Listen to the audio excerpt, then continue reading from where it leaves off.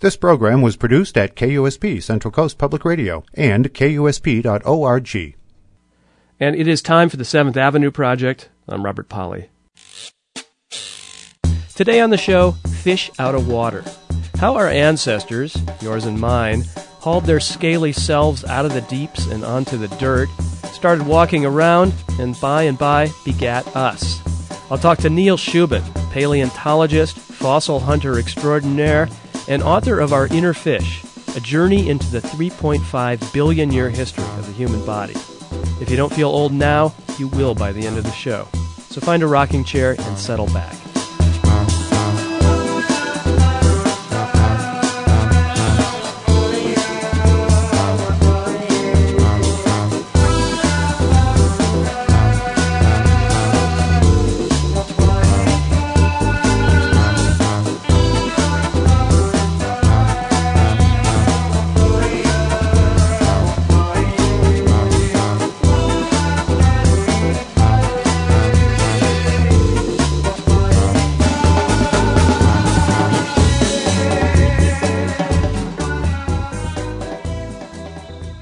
Coming up, Neil Shubin.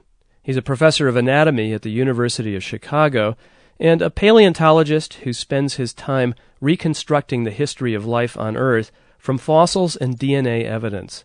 He has a fondness for fish, and that specialty paid off when he and his colleagues made one of the biggest fossil discoveries of recent years, a previously unknown species that may have played a key role in the transition from fish to land-dwelling animals, and perhaps the granddaddy of us all.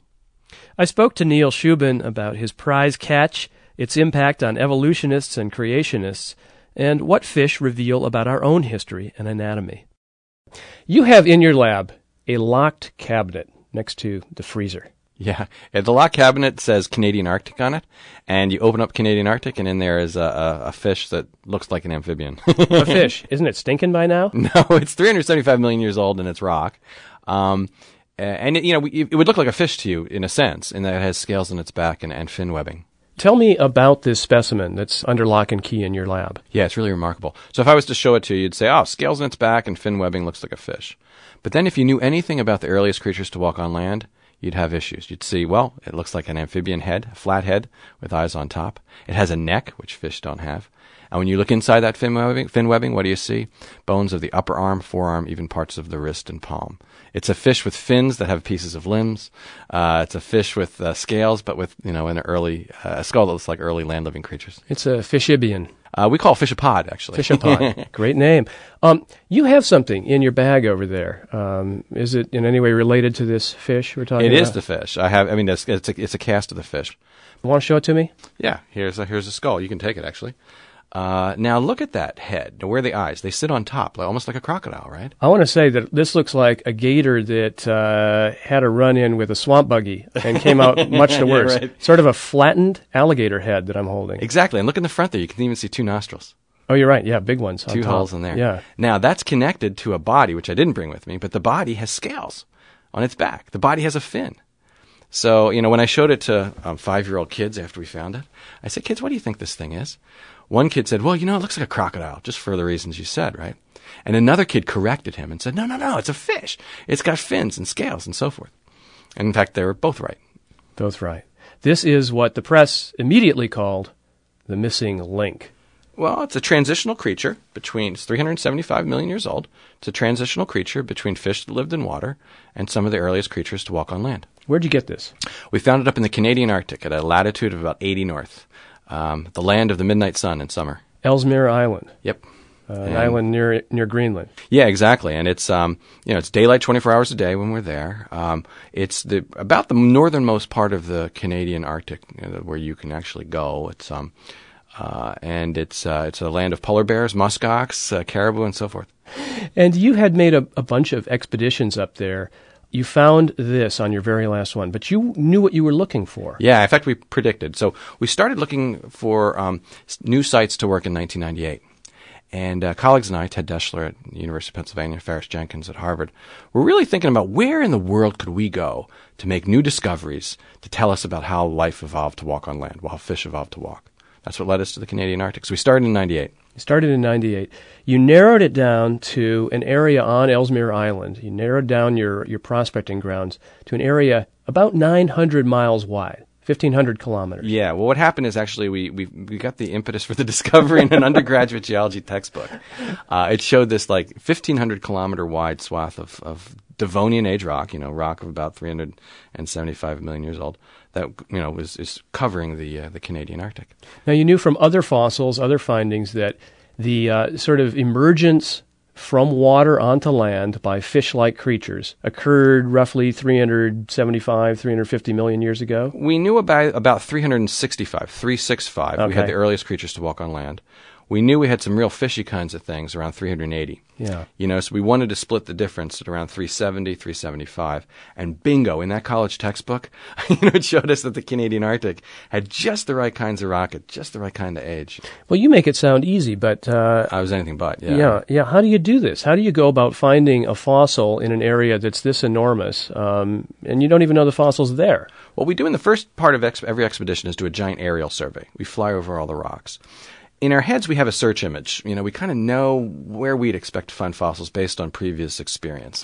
So we did that here, and it turns out the search images we developed from our work in Pennsylvania in the early 90s kind of didn't work up in the Arctic. So we had to develop a new one, and that's why it took us so long to do. So you plop down in a new area, and you look around. You walk on the surface and look for bones coming out of the rock, that erode out of the rocks. And over time, we started to localize sort of sites that had lots of bones coming out. So to add to the drama, after making multiple visits to Ellesmere Island in the Canadian Arctic, looking for this specific missing ancestral fish-like creature, your money's running out. On your last visit, 2004, you make the discovery. Yeah, so 2004, we land in the Arctic. We were told this was our last year there, and for good reason. We were, there was no reason for us to continue unless we found something really important. And on the fifth day of the season was one of those days as a paleontologist I will remember for the rest of my life. My colleague Steve Gatesy was picking rocks up, and we were in a quarry we had developed that had lots of fossil skeletons in it. And he said, "Hey guys, what's this?" And we all come running over. It wasn't a big spot. We were all next to each other. And so 6 people are circled around this thing. And what was it? It was the snout of a flat-headed fish sticking right out of the cliff. Like this cast I'm holding right now. Actually, the animal that became that cast. I know you've told this story many times. It may not be possible to summon, sort of the feeling of that moment, but this is what a paleontologist lives for. Oh, no, it's easy to summon that moment again. I mean, my heart was beating really hard. We were so excited because this was the pinnacle of 6 years' worth of work in a nutshell, and that's why I went into paleontology in the first place, for those eureka moments. It's a field that can give you that, a physical piece of evidence from our distant past that you can touch, you can see, you can hold. And here we discovered a piece of that physical evidence. Now the challenge became completely different. How do we get it out of the rocks? So Steve worked like crazy. We had 3 weeks left in the season. Steve worked like crazy to etch the thing out, roughing it out. And as he did that, we found 3 other specimens, 2 other really good ones in the same hole. But it was such bad weather that year that the tools we used to bring them back, i.e. plaster, to carry everything back, wouldn't dry. So it was a real race against time. We needed our plaster to dry well enough to set well enough so that we can bring the things back for the helicopter ride home. Wow. Yeah, so we get everything back to Chicago and Philadelphia that fall, right? And so imagine, if you will, we now have these plaster jackets that are encasing boulders with these bones sticking out of them. And then the preparator set to work. Preparator? Yeah, fossil preparator is a specialized kind of technician. They sit under a microscope, using a microscope, with these boulders under the microscope. They remove grains of rock piece by piece over a period of months. Wow. Yeah, so over a period of about 5 months, these creatures were revealing themselves in the laboratory. First we saw the snout, then the head, then the neck, then the scales, then the fin, then inside the fin. It was just remarkable. What do you feel like during these 5 months? Oh, my colleagues and I were on the phone pretty much every day, emailing JPEGs back and forth. We were giddy with excitement because we knew this was going to be really, really important. We knew for us the importance was one thing. That was, it was going to tell us about how wrists and necks evolved. But we also knew this was happening in a cultural setting. And this was the time of the Dover trial in Pennsylvania, the Kitzmiller case, with intelligent design in the schools. and people were saying that there were no transitional fossils in the fossil record. And there's this creature on my desk, you know. It was a remarkable feeling. I mean, they're saying, the intelligent design advocates are saying there are no transitional fossils at any point in the evolution of species or in this particular area from aquatic animal to land animal. This is one that was actually cited in one of their textbooks. Wow. It was just textbook, actually, for them, you know. Wow. And here we have Tiktaalik, you know, this creature. But, you know, importantly, you know, we predicted we'd find Tiktaalik. We didn't go up there to find just a beagle or a turtle. We went up there to find a creature like this fishapod. You call it Tiktaalik? Tiktaalik, yeah. What happened was, once we realized we had a new species, and that species was likely going to be get a lot of traction in the public sphere as well as scientific, you know, we wanted to give it a name that reflected its provenance. We were there at the pleasure of the Inuit people. And Nunavut is their territory. So we consulted with the Inuit elders, and they suggested a variety of names. Obviously, the hardest thing was getting names that we could pronounce, but Tiktaalik was one that really had a lot of resonance for us. And it means? Large freshwater fish. It's a kind of freshwater fish. Sounds a lot better in the Inuit language, I gotta say. Yeah, exactly. And so it stuck, and we really glad to give it that name. Now, you discovered this specimen, or these specimens, I should say, in 2004. Yeah. You made the official announcement in 2006. Yeah, it's a time-consuming process. So basically, we brought them home as boulders in 2004. They were really sort of, the preparators did their work for about six months. Yeah. Then we have to, you know, write the scientific papers and have it vetted scientifically. So are you sitting on this huge and explosive secret during this time? I mean, yeah, no one really, only a couple of colleagues knew about it. Maybe 5 other people knew about it for a while. And, you know, it had to be vetted. You know, we submitted it to a proper scientific journal. It had to be vetted by colleagues and peer review and so forth. And so before we announced it formally, we wanted to make sure it passed muster.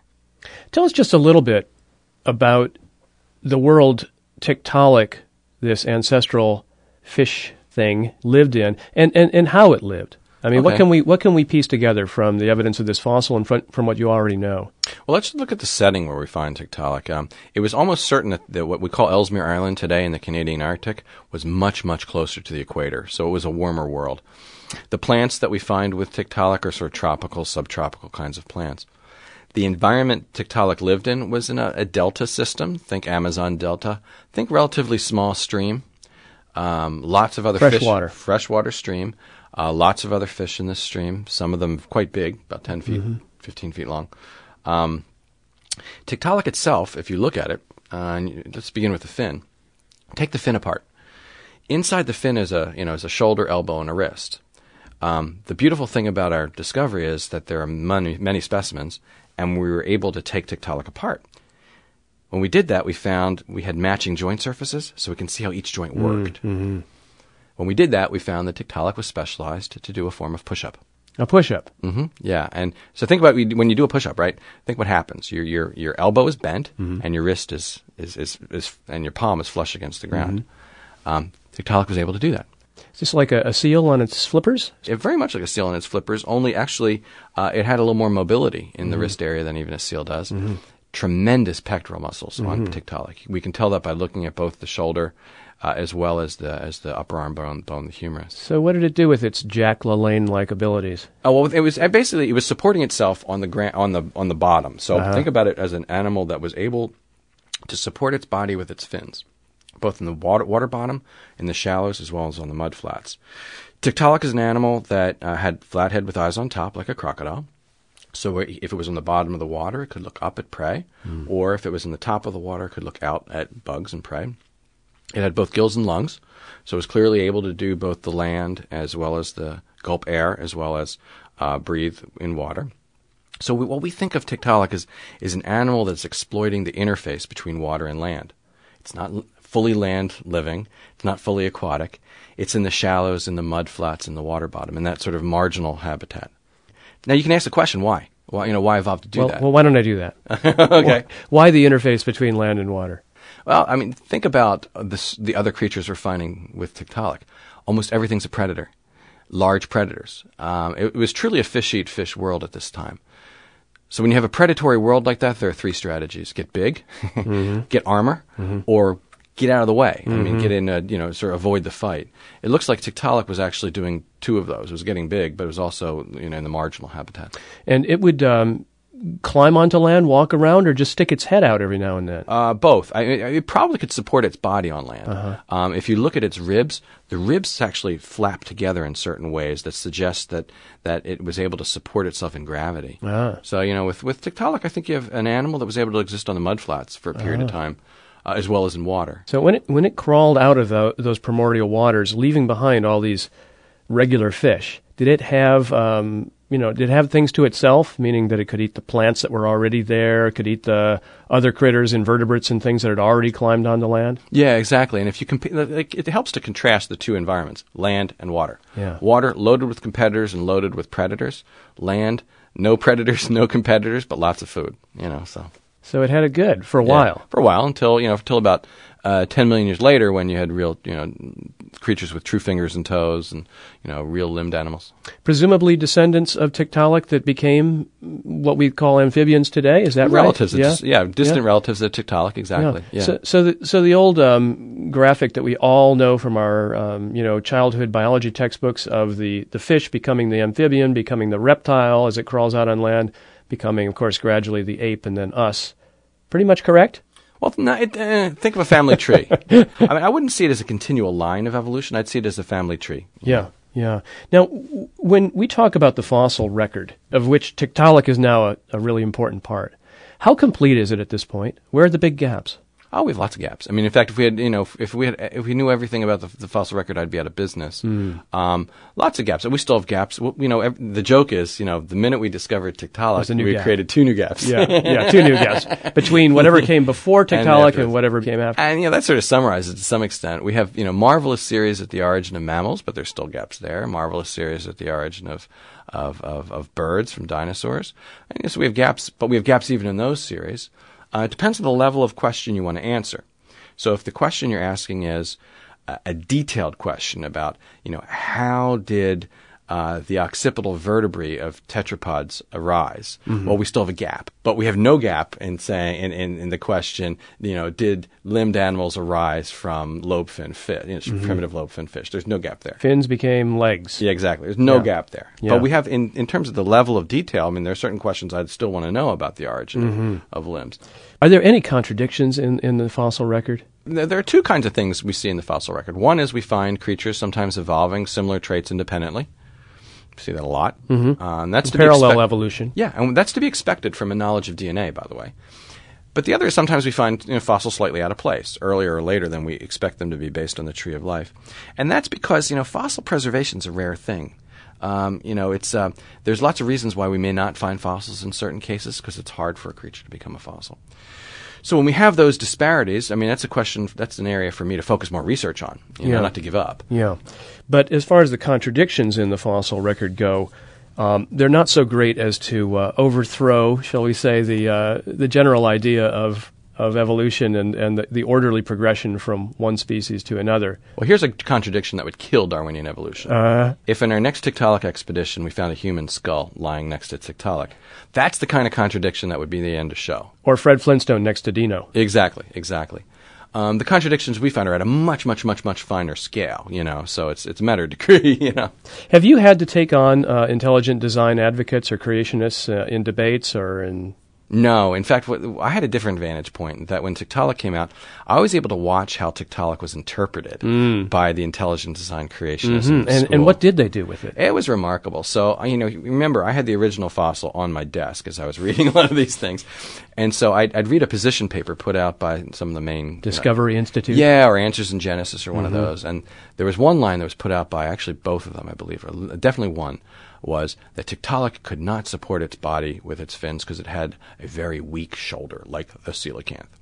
Now, coelacanth is a primitive fish that still exists, actually. Yeah, exactly. And regardless, I had Tiktaalik right there, and I'm looking at its shoulder, and its shoulder is like the size of a boomerang, with a giant shoulder socket. And I'm thinking, I don't know where they got this thing. They didn't even read the paper.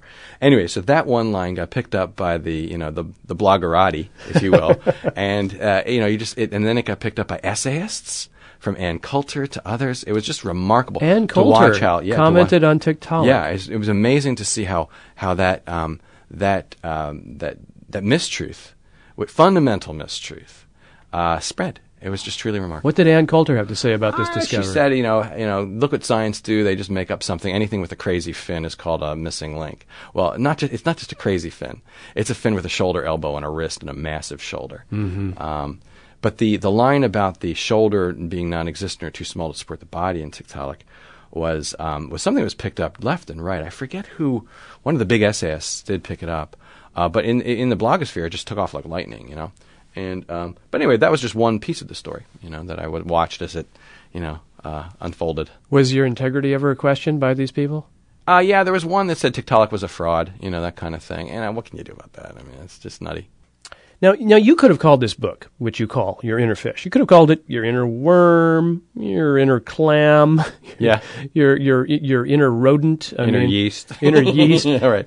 But you have a thing for fish. I do have a thing for fish, and the reason why I have a thing for fish is it's a wonderful roadmap to the basic structure of our brain, our nerves, our body, and also I go out and in my summers I discover fish. So my entree to this is fish.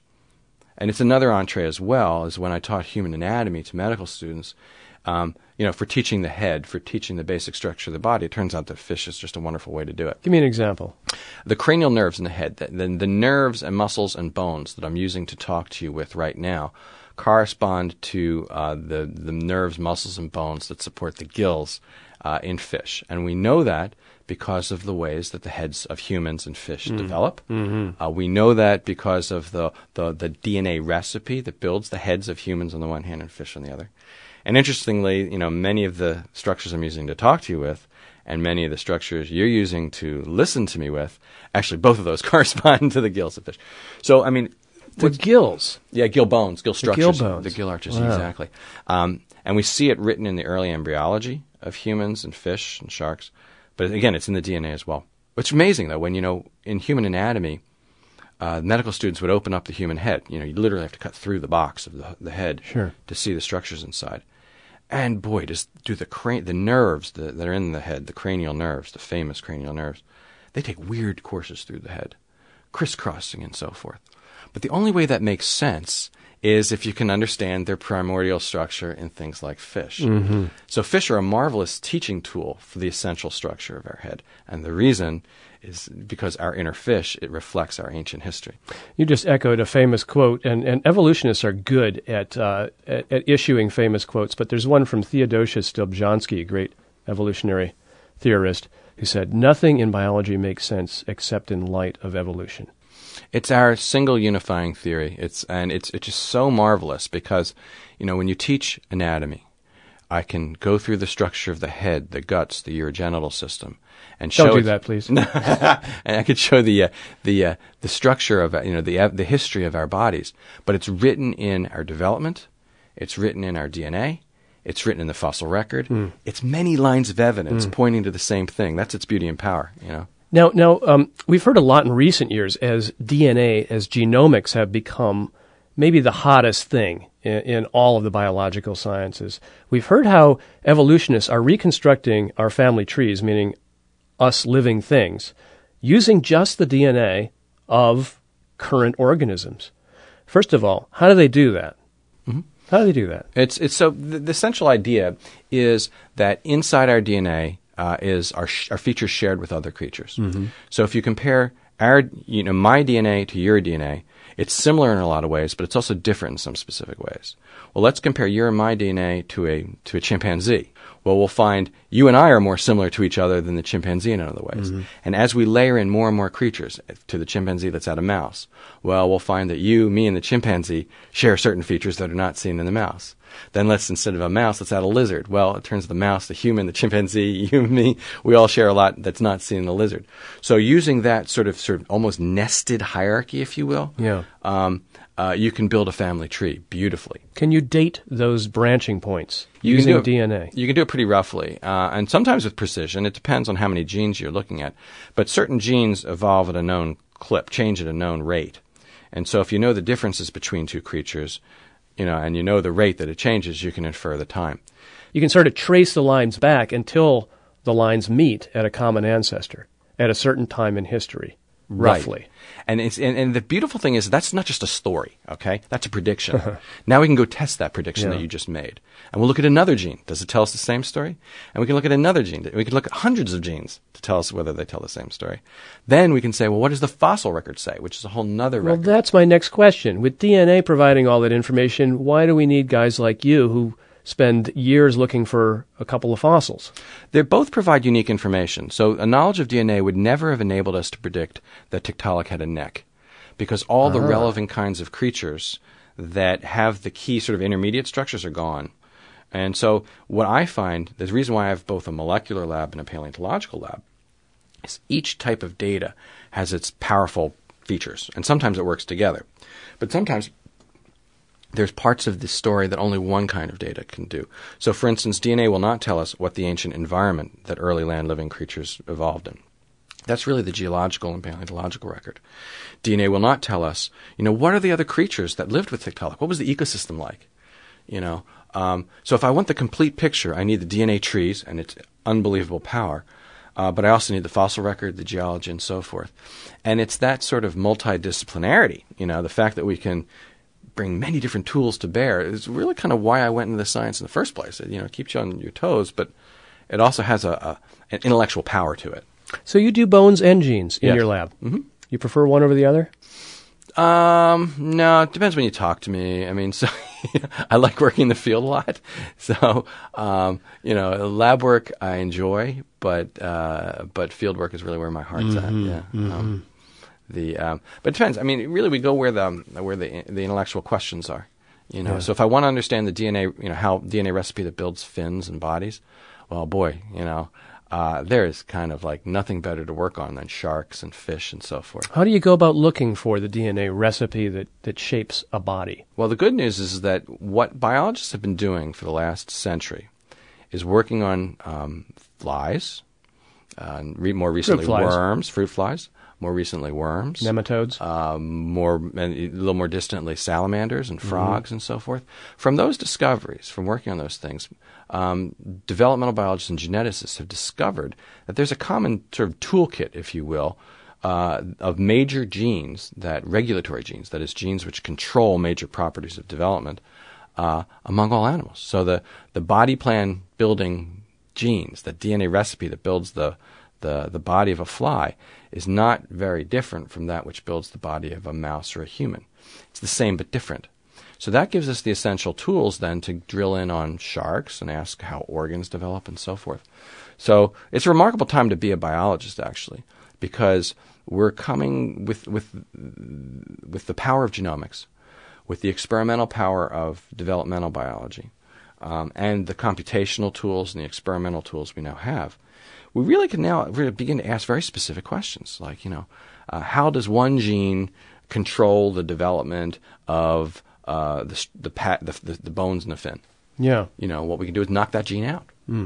We can turn it off, or we can turn it on in the wrong place, or we can make a mutant line with that gene inactive in the wrong place. And so we can do the right kinds of experiments to begin to ask the question about how DNA builds bodies. Yeah. Well, let me ask that question in a certain way, and that is, if I look at a fruit fly and I look at a human being, okay, I can see a head, a tail, legs, although not the same number of legs. I can see a few things in common, but boy, it seems like a world of difference. And yet you're saying the same genes roughly control the shape and overall structures? Yeah, you think them, they're all built in 3 dimensions. There's a front and a back, a top and a bottom, and a left and a right. And organs have their place in those 3 dimensions. Think of it as a three-dimensional grid. Well, what these common genes do is actually set up that grid to some extent. They inform the body where to put a wing or where to put a limb and so forth. So the coordinate system of the embryo is set up by common sets of genes because they develop in these 3 dimensions. Mm-hmm. And then where they may differ is in things that are further down the hierarchy, later on in development. And the remarkable thing is that aspects of the coordinate system in creatures as different as flies, worms, and humans are very, very similar. Indeed, even similar versions of the same genes in each. For instance, what's called the Hox genes, a set of genes that sort of shape the overall body plan. Exactly. The fly body plan is sculpted by Hox genes, as is the mouse and the human, and so forth. And indeed, the human Hox genes, the ones that sort of sculpted your body and mine, are versions of the same ones that sculpted the body of a fly. Now, they're not identical. In fact, we have more of them than a fly. And in fact, those Hox genes also sculpt aspects of our appendages, our fingers and toes. They're very important in sculpting the coordinate axis of the whole body as well as individual organs. What's hard to understand, I think, for someone who hasn't studied it in detail, is how a relatively small number of changes, and I think that's what you're saying, mutations and variations that come along during the course of evolution, could change something that's roughly in the shape of a fly into something that's roughly in the shape of a human being or a dog. How is that possible? How do you get major changes like that? Yeah, how do you get major changes from relatively small variations on the same set of genes, or roughly the same set of genes? Well, what you could see is when you mutate these genes. So when we sort of mess with their development, either naturally looking at mutants or artificially by creating mutant lines, what you can see is the power of weight. So if you turn these genes on in the wrong place, you can end up with extra eyes. You can end up with extra body segments. You can end up with limbs with extra joints. If you do that in a laboratory in 2 years, imagine what evolution can do in hundreds of millions of years.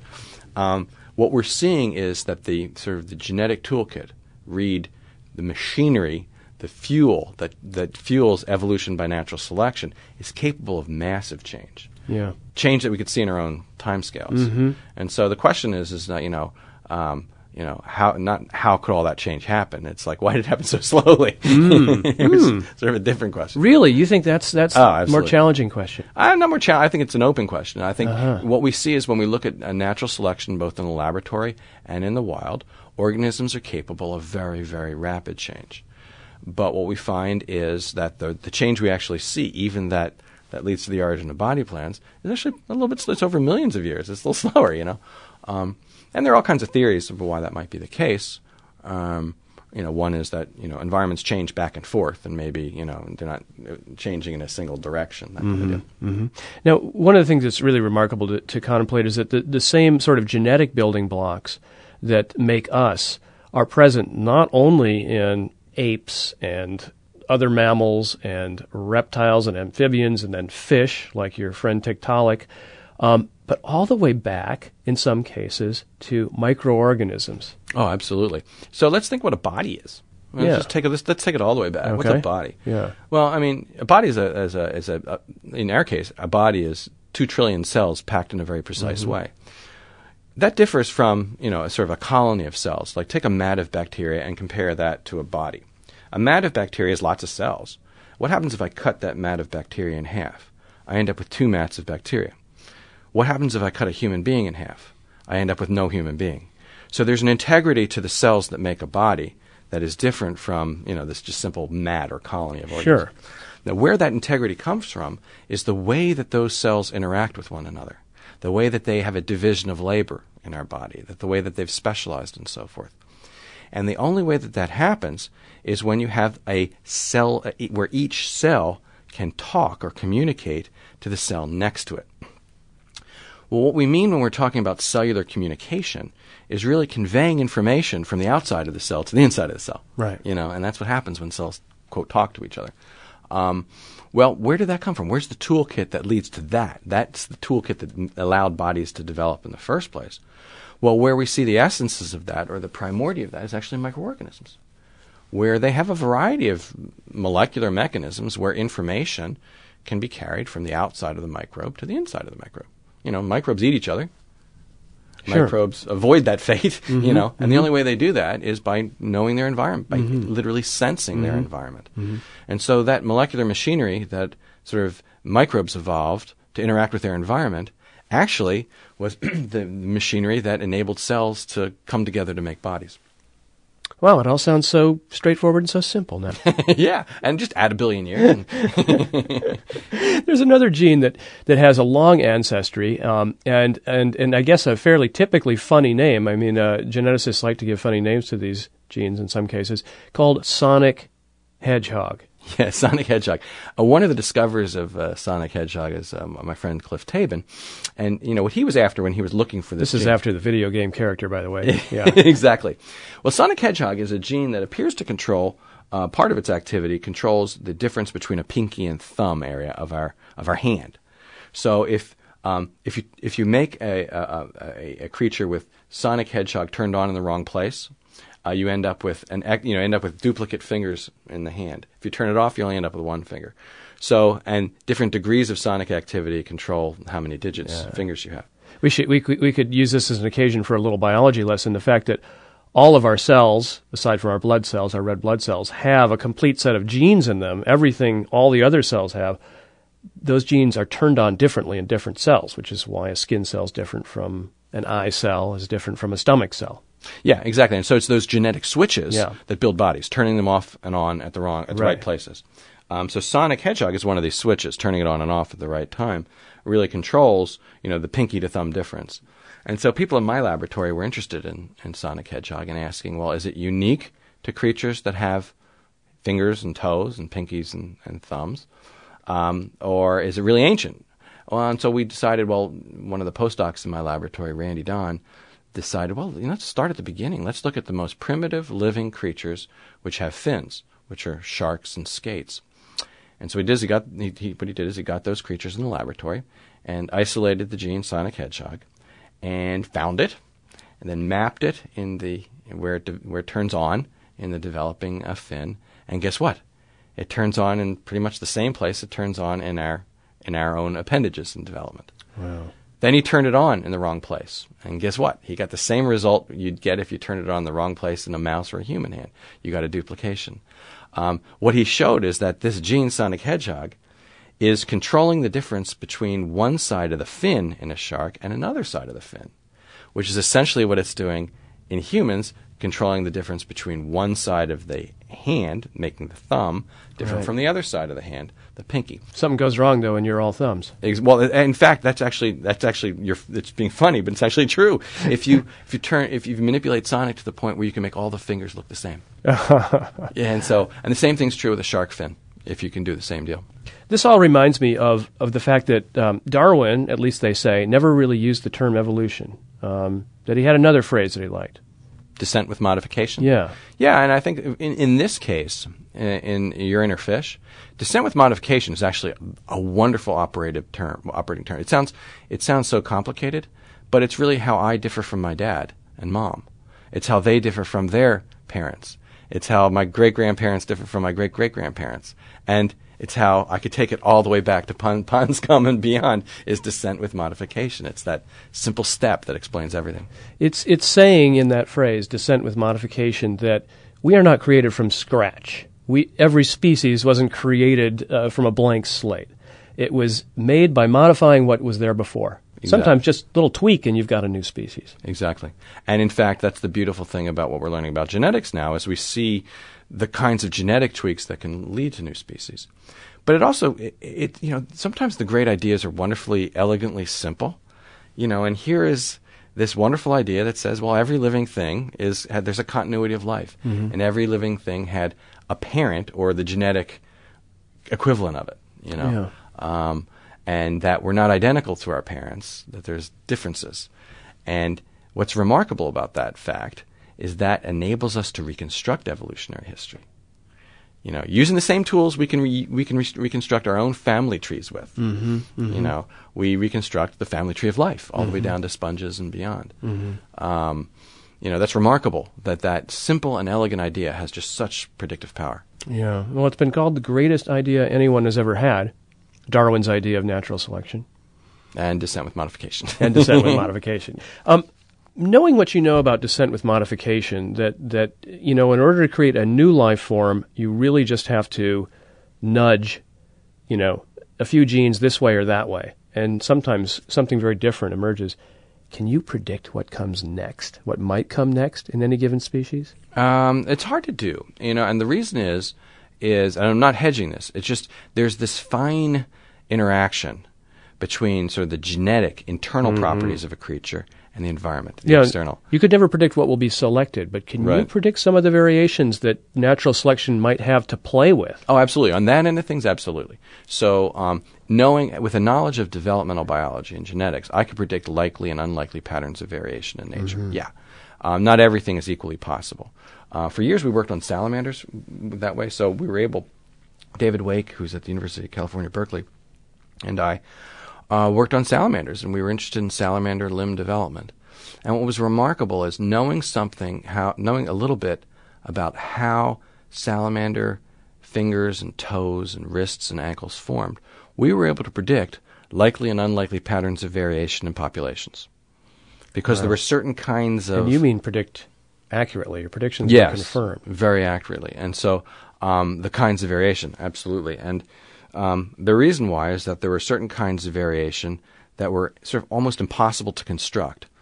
You know, let's use the architectural analogy. I mean, if you have rules to build a house and materials to build a house, there are only certain kinds of houses you can build with those rules and materials. Well, the same thing is true with genetics and development, right? Mm-hmm. So, yeah, you can absolutely make those kinds of predictions. A common question among lay folks, and maybe some scientists as well, are human beings still evolving? Oh, very much, yeah. If you look at our genomes are very much evolving, and in some cases actually evolving by natural selection, as well as by by genetic drift, which is another major mechanism. What's genetic drift? Genetic drift is sort of how random factors in evolution. So you can have sort of variation that gets fixed, that becomes common in populations simply because of random factors, like throwing in the dice. It's like the law of small numbers. If you flip a coin, right? If I flip it 5 million times, it's a very good chance I'll get 50% heads and 50% tails. If I only flip it, 6 times, who knows? I can get, 5 and 1, You could get 6 heads in a row, and it wouldn't be that extraordinary. Exactly. So it's the law of small numbers. So in natural populations, as they get smaller and smaller and smaller, our quantitative theories, our statistical theories, have a harder time predicting the exact outcome. Random factors can take over. That's genetic drift. Right. And that happens in human populations. If you have small populations, you can have their genomes differ from the statistical expectation of what their properties should be based on random chance. But our genomes are definitely evolving. They're mutating every day, and they're adapting and so forth. And so there's some recent studies looking at this in the last few months. But also, our bodies are changing as well. One of the things about humans is a little bit different, is we have than other organisms, is we have an exceptional capability of actually controlling our environment. Yeah, and this has been used as an argument sometimes to say that we aren't really evolving by natural selection anymore, that we are controlling our own destiny. Well, to some extent, that's only going to increase, I believe. Our technologies, our medicines and gizmos definitely can impact our capabilities. And at some point, human performance, human ability, human lifespan are going to be sort of dependent more on technology than they are today. And to some extent, that's us taking the reins to some extent of our own evolution, if you will. It's not really evolution per se in the biological sense of the term. Where and how, though, is natural selection still changing us, do you think? In terms of physiological adaptations, certainly in terms of within our genome, I think it's sort of intra-genome changes within the DNA structure itself, where natural selection takes over. And it may be selection within the genome itself, in terms of different genes within the genome, but it also physiological adaptations within local populations. What are we adapting to, do you think? Well, you could have things like adapting to local microbial floras, within our guts and so forth. That's probably the most common thing, our natural balance with our microbial neighbors who inhabit us and surround us. A selective process like that's only going to work, as natural selection does, by changing our reproductive success, right? This is how natural selection works. Something comes along, a variation that allows you to reproduce more than the next guy. Therefore, you have more descendants, and if that process continues through multiple generations, that gene is going to be far more common than it used to be. So you're saying these changes in our ability to, deal with certain microbial flora could actually make a difference in how much we reproduce?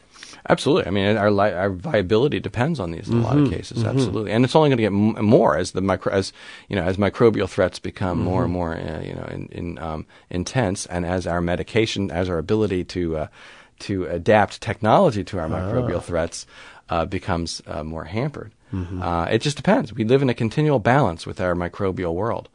We are 2 trillion cells, right? As I've said. But the reality is we're not. Actually, we're probably about 8 trillion cells. There's about 2 pounds of microbial glop inside us and around us, and that's about 6 trillion cells. So most of our bodies are microbes, and we live in a finely tuned balance with them. So the selection that I'm talking about is not like natural selection at the whole organism. I see what it's you're within saying. our genomes itself, within parts of the genome relative to other parts of the genome. Parts of the genome are competing with each other Exactly. as a kind of miniature ecosystem. Exactly. I mean, So- we are each of our bodies is an ecosystem. In fact, many ecosystems. And between our own cells and genes and and those which we depend on. So, absolutely, we're changing. Because you're saying genes are actually competing without necessarily impacting us all that much? Not our own viability, but their viability. Their viability. Exactly. So different pieces of the genome can duplicate at different rates or reproduce at different rates and so forth. Yeah, absolutely. We are our own universe inside us to some extent. Yeah. This is one of the explanations for at least some of the huge amount of junk, so-called junk DNA. Absolutely. That comes in between our actual genes. Most of our genome is actually this stuff that is poorly understood. It's not genes, it's junk DNA, and there's a theory that maybe it's sort of self-propagating, and we're looking at a kind of Darwinian process down there.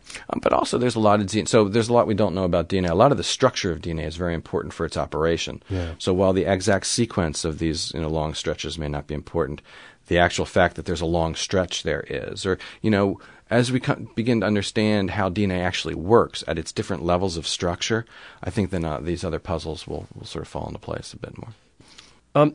Getting back to the idea of descent with modification, the fact that every new twist in the development of a species is really a variation on an old theme.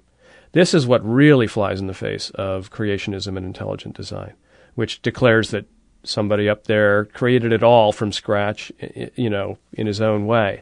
Well, one of the things that strikes you in the anatomy lab when we dissect human cadavers is just how unintelligently designed the human body actually is. I did want to go there, as a matter of fact. Yes. When you open up a human head for the first time, you see arteries and nerves and vessels take weird courses. You see the spermatic cord take a loop as around the pelvis as it goes from the scrotum to the penis. It does a loop to loop.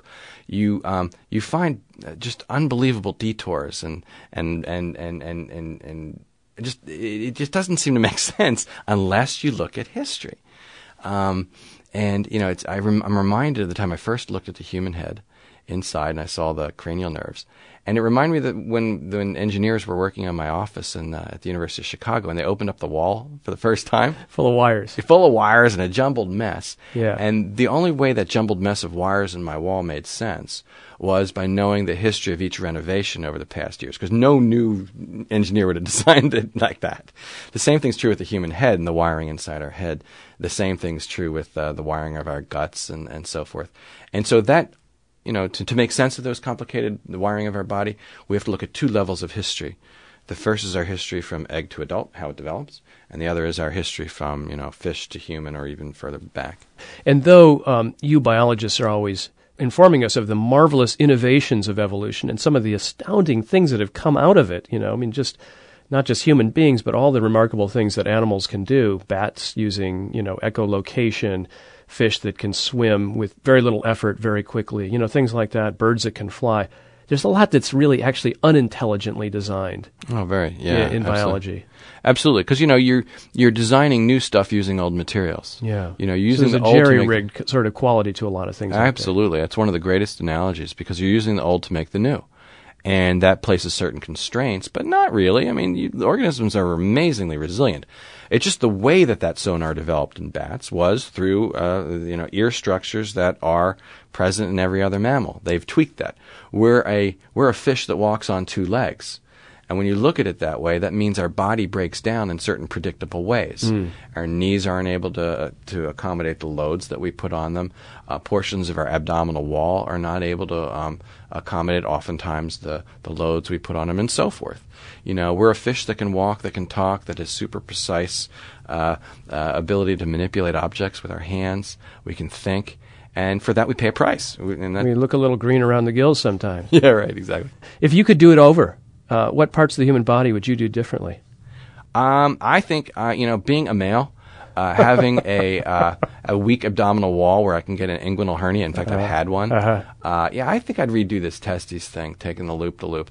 I wouldn't have the spermatic cord do a loop-the-loop over the pelvis and create a weakening of the male body wall. Well, if you want to go that route, would you want to put one of the more vulnerable parts of the body on the outside as opposed to shielded somewhere? Yeah, exactly. Yeah, that'd be good. But also, just this weak abdominal wall, having had a hernia, because of my fish history, it kind of pisses me off. Yeah, I would probably have the spermatic cord go directly to the penis rather than take this loop over the pelvis. Curse you, inner fish. That's right. And we've been listening to an interview with Neil Shubin. He's professor of organismal biology and anatomy at the University of Chicago. He's also provost of the Field Museum of Natural History and author of Your Inner Fish, A Journey into the 3.5 Billion Year History of the Human Body. This is the Seventh Avenue Project. I'm Robert Polly. And to end today's show, I wanted to go back to an idea that Neil Shubin and I briefly lighted on, that our genomes are in some ways like an ecosystem. That is, it's a jungle down there with genes and other genetic elements interacting and propagating and even competing, all on their own terms. And for a little more on that viewpoint, I'm going to play a short excerpt from a conversation I had a few years ago with David Hausler. He's director of the Center for Biomolecular Science and Engineering at UC Santa Cruz. He and his team have played a central role in mapping the human genome, as well as the genomes of other species. He and I talked about the sheer complexity of the human genome, which goes way beyond our 20,000 or so officially recognized genes and includes all kinds of other DNA sequences and genetic gadgetry whose function scientists are only beginning to sort out. So you have a whole collection of little gizmos that are in this genome, and their physical existence is as little stretches of DNA, but the actual entity, the genomes and the rules, it's more like an ecology or a society. Each one does something to affect the others, and it's the overall network of activity. That's what persists. That's what evolution is acting on. I'm getting back to the idea of how we as human beings can begin to grasp this thing, even if metaphorically. When you get a system this complicated, is there a qualitative difference from the kind of simplistic mechanisms we usually sort of liken it to? Is there something altogether different about, say, an ecosystem or a society than just a really simple program-driven mechanism? Is there some new order of understanding we need in order to begin to get a picture of this thing? It certainly is a different kind of logic than you would use to understand a computer program. So I dislike the metaphor of the genome as a computer program because it has this different, more societal feel to it.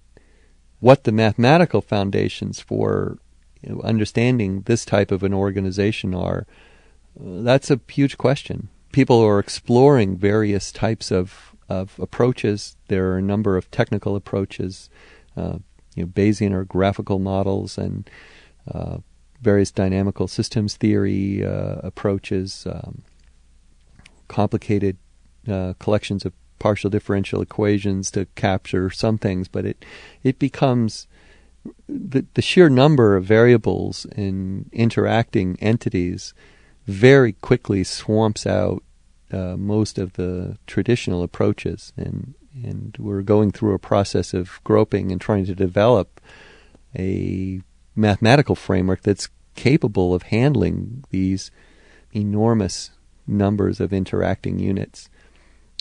Even with today's most powerful computers, we run into a roadblock very quickly. Now, what does that kind of complexity that you just described say to us about our ability to ultimately manipulate the genome to our own purposes? I think you have to be very, very cautious when you make any predictions of us being able to rationally manipulate the genome. The sheer complexity of what we're seeing argues against that being a practicality any time in the near future, certainly. We can never imagine what some kind of distant futuristic science might be capable of, but it won't come anytime soon. And certainly from that perspective, you have to be very cautious about anybody that claims that we'll be able to rationally, manipulate the genome in a very fundamental sense. Now that being said, there are all levels of complexity in the genome. Not every little story is tied up in an enormous knot. Some of them are very straightforward and allow us to make diagnoses or to help from a medical standpoint in terms of prognosis and treatment. There are some diseases that are genetic diseases, inherited diseases, and they're characterized by a very simple change in the DNA that is completely unambiguous. Does this new sense of the complexity of the genome, does this new sense of the mechanisms that may play into change, does this create an even more plausible story for natural selection in terms of being able to create great complexity and to make design changes rather rapidly, which seems so hard for some people to grasp? Absolutely. In the long run, as we start to understand the molecular mechanisms that govern the cell, we'll be able to have more detailed explanation for how evolutionary change works and how it can be bursty sometimes, and there can be very dramatic changes over a short period of time and then stable for a long time. And that's it for today's 7th Avenue Project. More on these and related matters in future shows. Until then, I'm Robert Polly.